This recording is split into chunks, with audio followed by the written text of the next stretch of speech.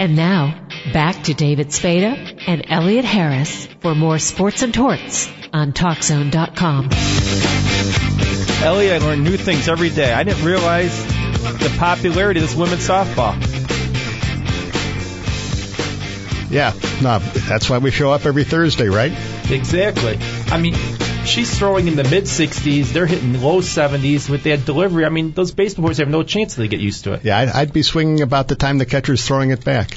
But let's get to someone who has covered baseball, football, basketball for, let's see, how many decades, Elliot? 9? Does that sound about right? On the phone, we got Hall of Famer. He's in 2 Hall of Fames, the baseball and basketball, Bob Wolf. How you doing, Bob? Good. Good to speak to you guys. We just had a girl in studio plays for the Women's Softball League here in Chicago. You probably remember when they were playing back in the 40s, the Women's the baseball league. Yeah, they were just starting out. In fact, all the pro leagues, except for college football, was starting out then.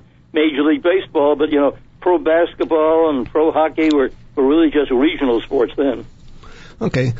So you're a 90-year-old broadcaster. How'd you get started? They did have radio when you were a kid, right? Yeah, Abraham Lincoln was there, too. Yeah, I started with radio, and times have changed since then. During the early days of radio, all they asked about was your voice. You didn't have to do much else. You had to describe the games, and that took place for many years. They had some great voices in those days, Mel Allen and Ted Husing and people like that. And then they said, look, let's hype up the shows by getting people who actually have content. Because Mel and Reb and the rest of those guys described things, but they didn't wander into strategy or analysis or human interest and so forth. So they brought in the former ball players and the big league managers and the coaches and the rest. And in all the sports, they did the same thing. So the word use sort of evaporated, but they were coming up with inside content. And then the third phase we're in right now, they said, you know, let's make it more entertaining. So they said, let's bring in people who are different, have strange views, are very loud, proclaim their stuff. You may not be right, but nobody cares. People listen to them anyhow. And so we started into the entertainment phase. So I figured in the book I explained how one is part journalist and part entertainer, which is what TV and radio are now. Yeah. Now in Milwaukee, they have Bob Uecker, who fits the role of the former player and also the entertainer. You know, he was on TV with Mr. Belvedere. That's right. How do you assess his work? I think that he did something that very few people have been able to do in sportscasting, and that is bring in humor. And he was one of the great deadpan humorists of all time. But humor is what made him such a star. Of course, he knows baseball. He describes it well, so he's a fine broadcaster. But that extra humor is what really goes over these days. Bob, I got your book, and I read it. That just came out, Bob Wolf's Complete Guide to Sportscasting, and I didn't realize how many people you've trained over the years in your classes. I mean, here in Chicago, Dan Jiggets would come to New York every weekend to have you teach him. That's correct. Is he still doing well there? He's still doing well. He's doing things on Comcast Sports. He had his TV show last year for a while. That's great. Well, he flew all the way in just to take the course. Well, the things that I taught them really is that talent is a strange word. In fact, everybody in the radio TV business on the air is called the talent, which I think is sort of overstating the case. But one thing they do share in common, they have appeal and they wear well. Now, if you have appeal, that's the thing that counts. For example, in New York broadcasts here that I'm well familiar with, Phil Rizzuto had great appeal because he was so natural. His word use was the same. On every home run, he'd yell, holy cow, and that's about it. Didn't describe it, but he was such a natural guy. He talked about the mistakes that he made. He should have had stronger glasses. He would have seen what happened. People laughed at him. And but he signed more autographs than anybody else in the TV or radio booth. So appeal is very important, and appeal can be done in many different ways. Now, did Phil steal that holy cow from Harry Carey? Because I can remember as a kid growing up in St. Louis listening to Harry Carey and Jack Garagiola and Joe Garagiola and Jack Buck, you know, and Harry had the holy cow way back in the 50s. You're absolutely correct. Harry Carey was the first holy cower. Phil came along. I'm not sure you even heard Harry Carey. Phil was one of those guys that really, he'd get up in the middle of a game, wander off, talk to somebody else, and when they came back, they look at his score sheet, and he said, NL, not listening. You worked with Joe Garagiola for years doing the baseball games. Oh, Joe is a terrific humorist and a great strategist, and it was such a pleasure to work the NBC TV Game of the Week with him. I mean, it was a terrific partner. Never had a better one. Now, in the TV booth, you have a little more time for Joe to tell the stories. I remember listening on radio, and he was always telling these wonderful stories that would stretch out for 2 or 3 batters, but it was definitely worth listening to. And he was the first broadcaster I can remember that really did bring humor into the booth. He was so quick-witted that the stuff that just came out of him was classic material. When you're doing the color of a game, it's a little different because you got to get it in and out pretty quickly. But Joe was one of the booth guys I loved to work with. For example, if there were 2 guys warming up on the bullpen, well, the announcer likes to say what their names are. So Joe had his binoculars on them, and I'd say there's warming up in the bullpen. Joe would write down Smith on the left, Brown on the right, and I'd go right into it. Well, most announcers would, the color guys just say, yeah, that's Smith and Brown, but Joe would always help me, and I'd help him. So it was he was a great individual to work with. You took a chance, though, when you started because TV was in its infancy, and you basically found your niche in TV, took a chance. A lot of people thought you were crazy, but nowadays, now we're going from TV to the Internet. It's like a whole new game, and people, I think, have to realize, let's take the chance with the Internet here because this is a whole new medium. Well, basically, the first thing was to learn if they're doing TV is that it's not the number of words you speak. People have long had that assumption that don't speak so much as on TV. It's what you say. For example, I would classify myself, suppose I was going to a ball game and had a guy sitting next to me who was my good friend. Well, he's watching the game with me. I wouldn't say to him, that's Jones into the windup. Here comes the pitch. He swings and misses. The guy can say, hey, Bob, I can see. What do you tell me that for? I could say to him, this guy's a really unusual windup, doesn't he? Or, do you think he gets the same velocity in the ball, not just bringing it up chest high, and that if he brought it way up over his head? I'm commenting what he's seeing as if the guy next to me were talking about the game. So on TV, you're just sort of talking about what people can see. But most of the early guys moving from radio to TV didn't have that knack. They had to learn it. Now, in radio, you get the guys who will say, well, let's look at the replay. And I'm listening to the radio, and I'm going, what replay? You know, it's like they don't understand that medium any more than the guy who's talking nonstop on television. It boggles my mind, which happens easily. Well, basically, in radio, you get, in the beginning, TV overshadowed it. Because in radio, day after day, the same guys were doing it, and they became good friends, electronic friends. Some of them were not very good, but you get used to their idiosyncrasies. Well, that's good old Joe, good old Sam. You know, you abided by them. But on TV, as far as journalism goes, you got to know what a good story is. But words are really unimportant. For example, here in New York, Michael Kay does the Yankees on the TV. And on a home run, he'll say, see ya, as the ball was sailing into the bleachers. He now brings it down to 2 words. On TV, Marv Albert, doing basketball, just says yes. You know, you don't need many words on TV because you can see what's happening out there. So it's a different medium. It's not what I call a true journalism medium. It's a TV. It's a medium of putting captions on pictures. I'll tell you what, though, you didn't just do baseball, basketball, football. You also covered the first presidential parade back, 60 years ago? Well, basically, everybody tries to get an edge in what they're doing. And particularly in the early days of TV, I figured, how could I get an edge? Well, I figured I was the Dumont TV representative. Dumont is no longer in business, that network, but they were one of the starting networks. And they chose me because they felt I was their best ad-libber. So I got the assignment. And NBC sent down their best guy named Ben Grauer, and Doug Edwards was the CBS representative. and they came down and had great information about past presidential inaugurals, the parades and so forth. But it was just written notes, whereas I said, the one way I can win this is TV.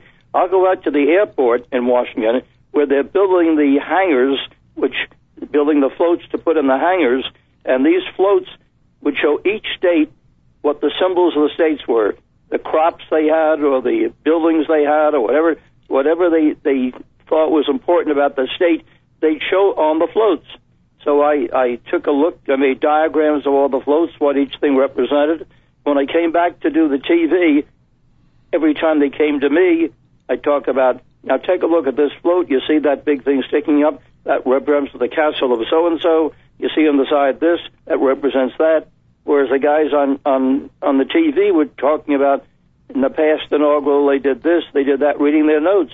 Pretty soon I ended up doing the whole show for the most part, because I was doing the TV version. And I think getting the edge is just figuring out what the public wants to see or hear. So you were very versatile the way Jack Brickhouse, another longtime broadcaster here in Chicago, was. Did you enjoy the non-sports stuff as much? Yeah, I did. Say it again. Did you enjoy your non-sports broadcasting coverage as much as sports? Here's the way that I worked.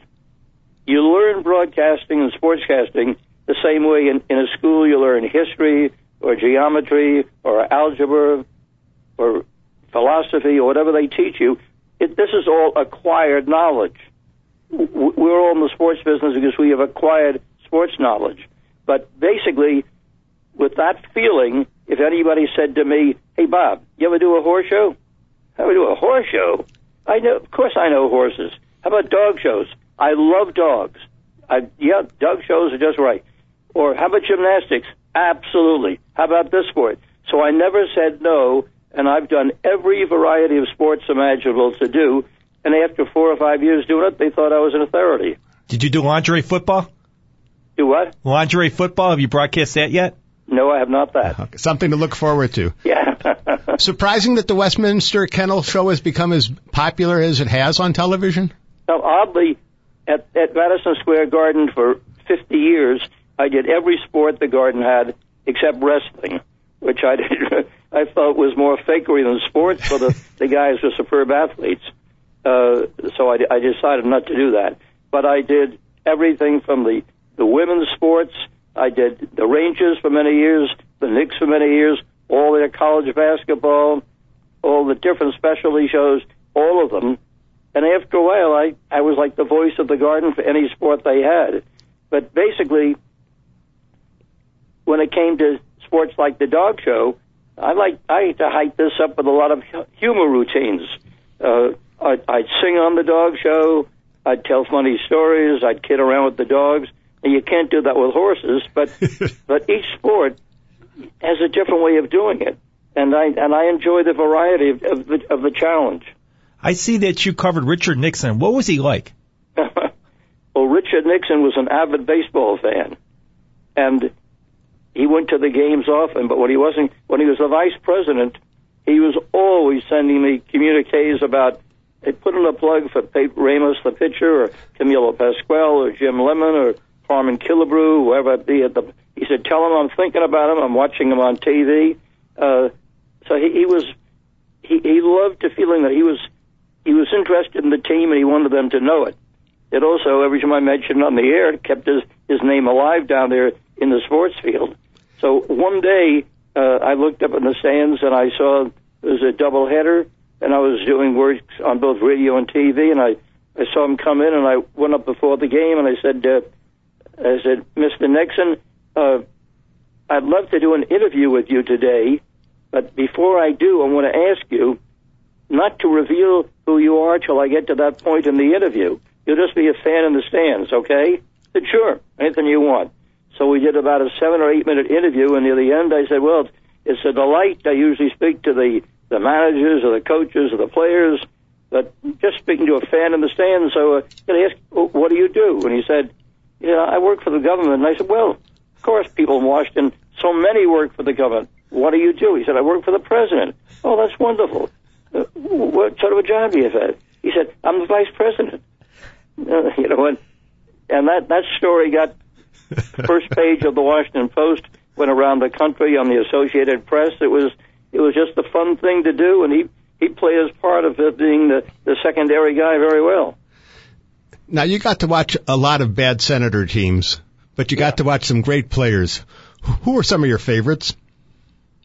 Well, with the Senators, they really had no money in that operation. Clark Griffith was the owner, and Clark Griffith lived in a very modest home. He made his money playing baseball, but nobody made any money playing baseball in the early days. The big salary then was $5,000 or $6,000 a year.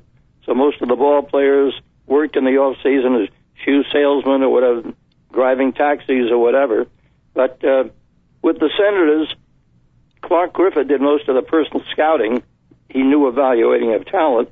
But one of the things I did there was I had to keep the games interesting for the full 9 innings of the ball game, because the sponsors wanted to make sure people kept listening or watching the games. So I had my own little tricks. For example, if you tuned in the middle of the game, I'd say, well, folks, it's 18-2.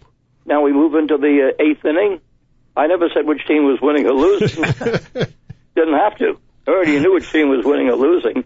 But they did have a lot of stars, but they couldn't afford more than 2 or 3, so the rest guys just sort of filled in the group. But the stars that they had were just terrific. Harmon Killebrew, Bob Allison, Camilo Pascual, Jim Lemon, on and on. There were always 2 or 3 big stars to talk about. If you have the stars, you can always draw people. You covered the greatest football game in NFL history, that 58 championship between the Colts and the Giants. When that game went into overtime, did you have any idea that there was going to be overtime, or did it shock you as a broadcaster? There was a little note in the press releases somewhere that I had read saying we had never had an overtime NFL championship game. So at least I had that in the back of my mind. But before that happened, the game had to be tied, and the Colts were trailing by 3 points, and I had the climax of the regulation time when Steve Myra, with the seconds ticking away, 7 seconds left to go, the boots up in the air. It's good. Game is tied. We're going into overtime. And so the regulation game ended 17-17, and that brought in the first overtime in the NFL championships. And here I had the chance to yell, and Myra Amici scores, and the Colts win the game. The Colts are the world champions. Amici scores. And that was the second time. So that game got such national attention, and it deserved to be, that really was what made the game. The game was exciting tremendously with all stars on both sides, but the fact that it had such an impact on the viewers and the listeners and the sponsors, then they clamored to be on there. The advertisers came out, the networks started bidding, and that was the turning point for pro football. Before then, pro football drew 5, 6, 10,000 a game, and that was about it. Now, how did that game compare to the 1956 World Series when you got to call Don Larsen's perfect game for the Yankees against the Brooklyn Dodgers? Well, the Colts-Giants game was like a team effort, even though we had the individual stars and there were halls of famer on both sides. But with the Larsen game, that was an individual achievement, which had never been done before in a World Series and has not been done since. Somebody may do it someday, but they can't beat it. They can only tie it if it's a perfect game in the World Series. But that, to me, was a fantastic break, getting that game to do. Both those games were at Yankee Stadium.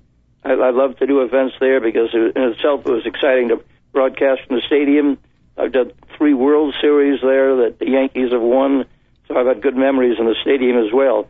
But for that one, the big thing I had to remember was not to become a fan watching the game, because if I had just thought about what may happen, I might stumble or meander in a different direction. The job was to keep concentrating, so I gave myself continual pep talks. Concentrate, just do the game, which I did. Calling a great picture in the game. Yogi Berra runs out, leaps on Larsen, surrounded by his teammates. Listen to this crowd roar, and etc.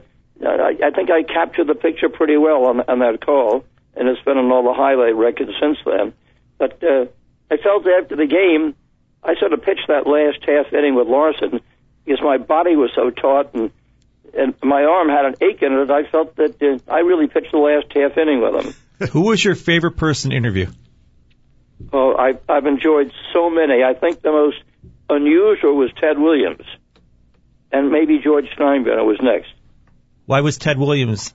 Because Ted Williams in Boston was viewed so much by the press as being eccentric, and in many ways his eccentricity was the fact that he tried so hard to be perfect that he always felt the spotlight was on him. And it was. When he took batting practice, everybody on either side stopped what they were doing to watch the master in action. He viewed himself as being the epitome of the greatest hitter, and in most cases he was. But if he did not do well in batting practice, this is batting practice, he'd storm out of the cage. If you were in front of him, he'd knock you out of the way. He was surly. He wouldn't speak. He'd swear. He was just unbelievable to be around. Well, I soon learned to look at his mood first before I spoke to him. So every year I say, how's he feeling before I interviewed him on the air? To his teammates, they give me the clue. Or I just watch him. I can see what his facial contortions were. And one day I had a microphone in my hand. I did interviews before and after all the radio and all the TV shows all were recorded. And I went by with a mic, and he saw me coming, and I could see the grimaces he was making and the scowls and whatnot. He was sort of like making a spectacle of saying, keep away from me. So after the game was over in the locker room, I said, Ted, look, you stop making these faces, will you? I can just say hello to you. I consider you a friend. I'm not going to interview all the time, and I had no idea even trying today. So tell you what, you tell me when it's good to interview. The rest of the time, I'm just coming by to have a friendly chat. He said, okay, if I'm hitting, he gave me the number of home runs or batting average the next time he came to Washington. He said, interview me then. So that next time happened to be after he got in a tiff up there in Boston. He got so angry that after he came across the plate on a home run, he thumbed his nose at the press box. He spit on home plate. He made the same gestures to the fans, was promptly fined $5,000, and said in the press he would never do another press interview, TV or radio interview to anybody because he didn't like the way they treated him. So when he came to Washington, I said, Ted, you promised me if you hit these homers or this average, you go on with me. But I said, I got to tell you this. If you live up to your promise, my promise to my team that I worked for, to the station and the TV station, my promise is to always ask the reporters questions. And I got to ask you about what your actions were. If not, I'm not doing my job. So you got to tell me. If you don't go on, I just won't mention it. If you do go on, I got to ask you that question. So it's up to you. He said, what time do you want me? I told him, where do you want me? He said, how about my questions? Anything you want. So he came over, and we did that interview, and he confessed how contrite he was. He said sometimes some of the things written about him get him so stirred up that he just unleashes his torrent of words. He should never do it, but he understood how people don't enjoy that, and he doesn't either, so it won't happen again. But he said, Bob, the only reason I'm speaking to you on the air is because you've been so fair to me, and I'll continue for as long as you want. So it had a very, very nice ending to my show, and I used that show in an interview with Mickey Mantle, brought her up to New York, sold it to Channel 11, which carried the Yankees. They said I'd do a series for them of interviews. They used it as a Yankee pregame show. The Red Sox used it as their pregame show, Kansas City, and so all around the major leagues. So it turned out to be a very happy interview in the long run.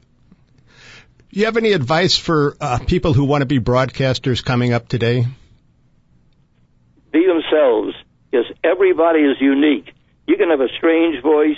You can have a different thing than doing it than somebody else, but think of some little different way you can do it. And above all, think of your content. It's not just speaking, it's doing something a little different when you speak that holds the attention of people.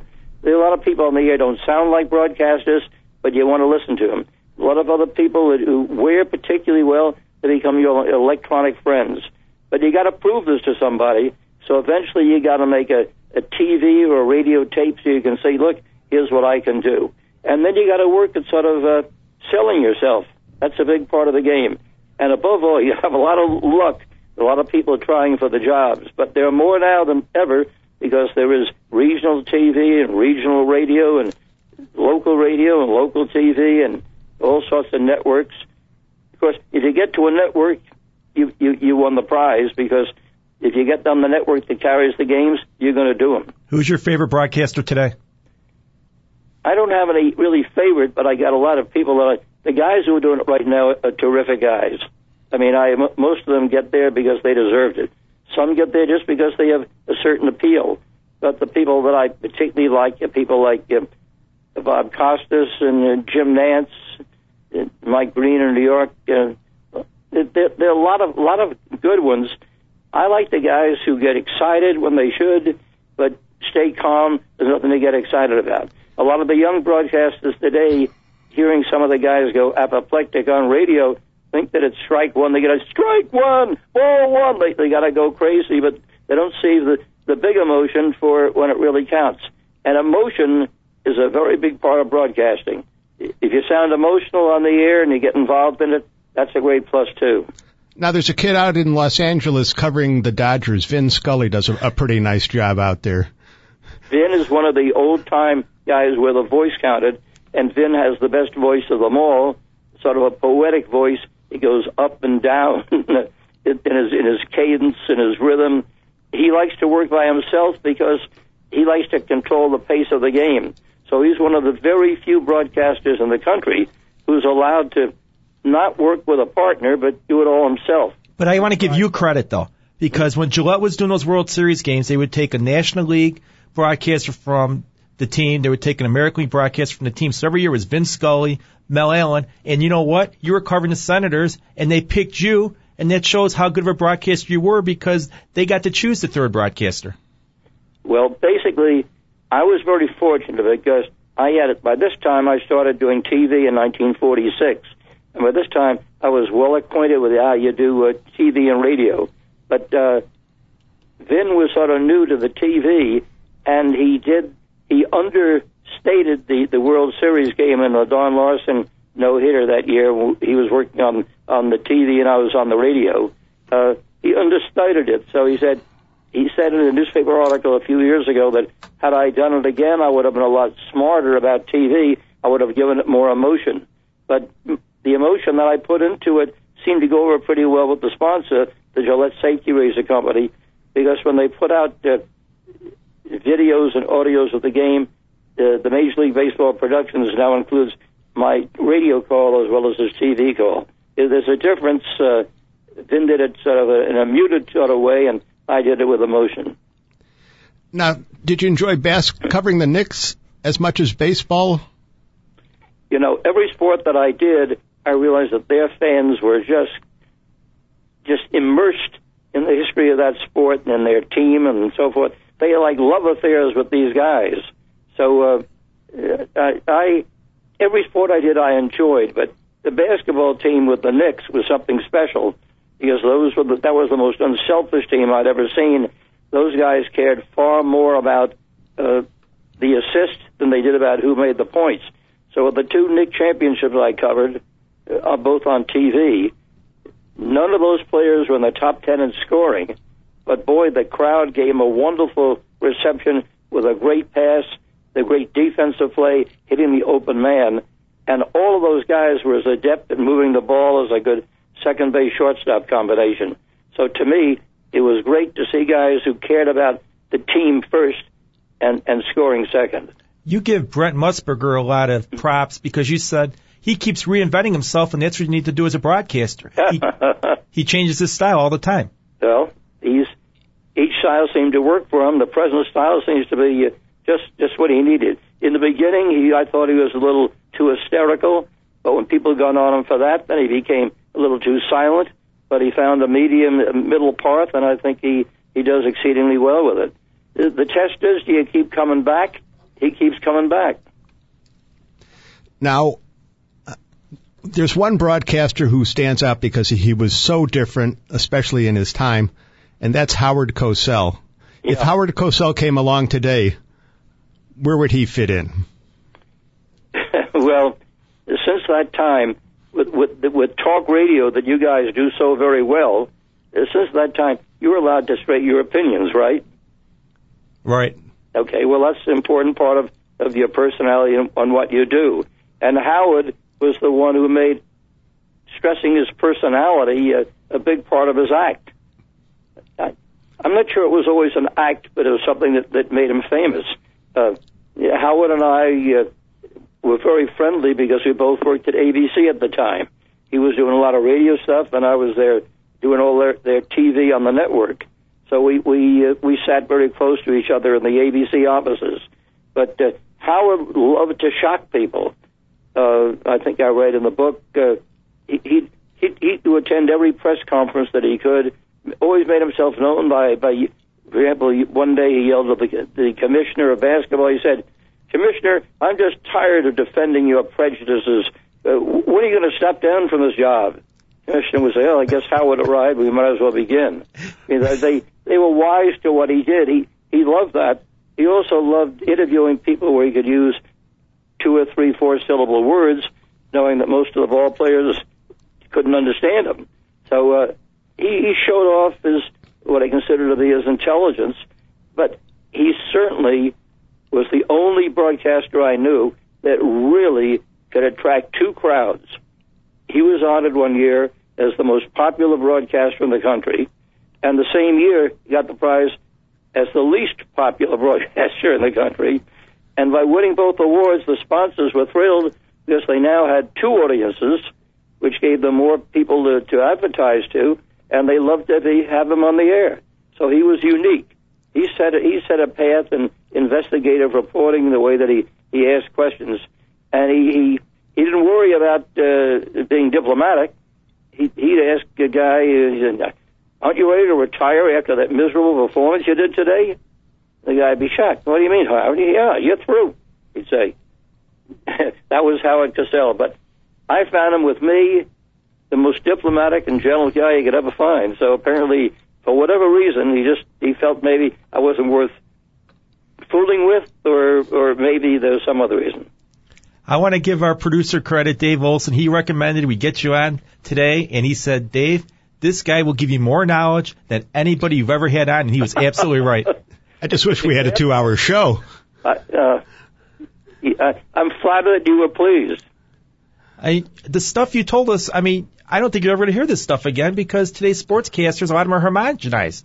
They are that. So we better pick up Bob Wolf's Complete Guide to Broadcasting. Thank you very much, Mr. Wolf. It was a pleasure having you on. Well, I tell you what, guys, if you enjoy it, whether we're on the air or not, give me a call. I'll keep going. I'm going to tell people, buy your book, Bob Wolf's Complete Guide to Sportscasting. Good. Thanks so very much. Thank you very much. There was Hall of Famer in not only the baseball, but also the Basketball Hall of Fame, Bob Wolf. How's he not get into the Football Hall of Fame? I don't know. I think that's next. Okay. Again, you're listening to Sports and Torts. I mean, Elliot, we had another great show today. I mean, we had a female softball player, Taryn Mowat, on, and we had one of the greatest sportscasts of all time, Bob Wolf. I don't know how we improve upon that, but we'll try next week. Again, thank you for listening to Sports and Torts. I'm David Spada with Elliot Harris. Stay tuned again next week. Thank you.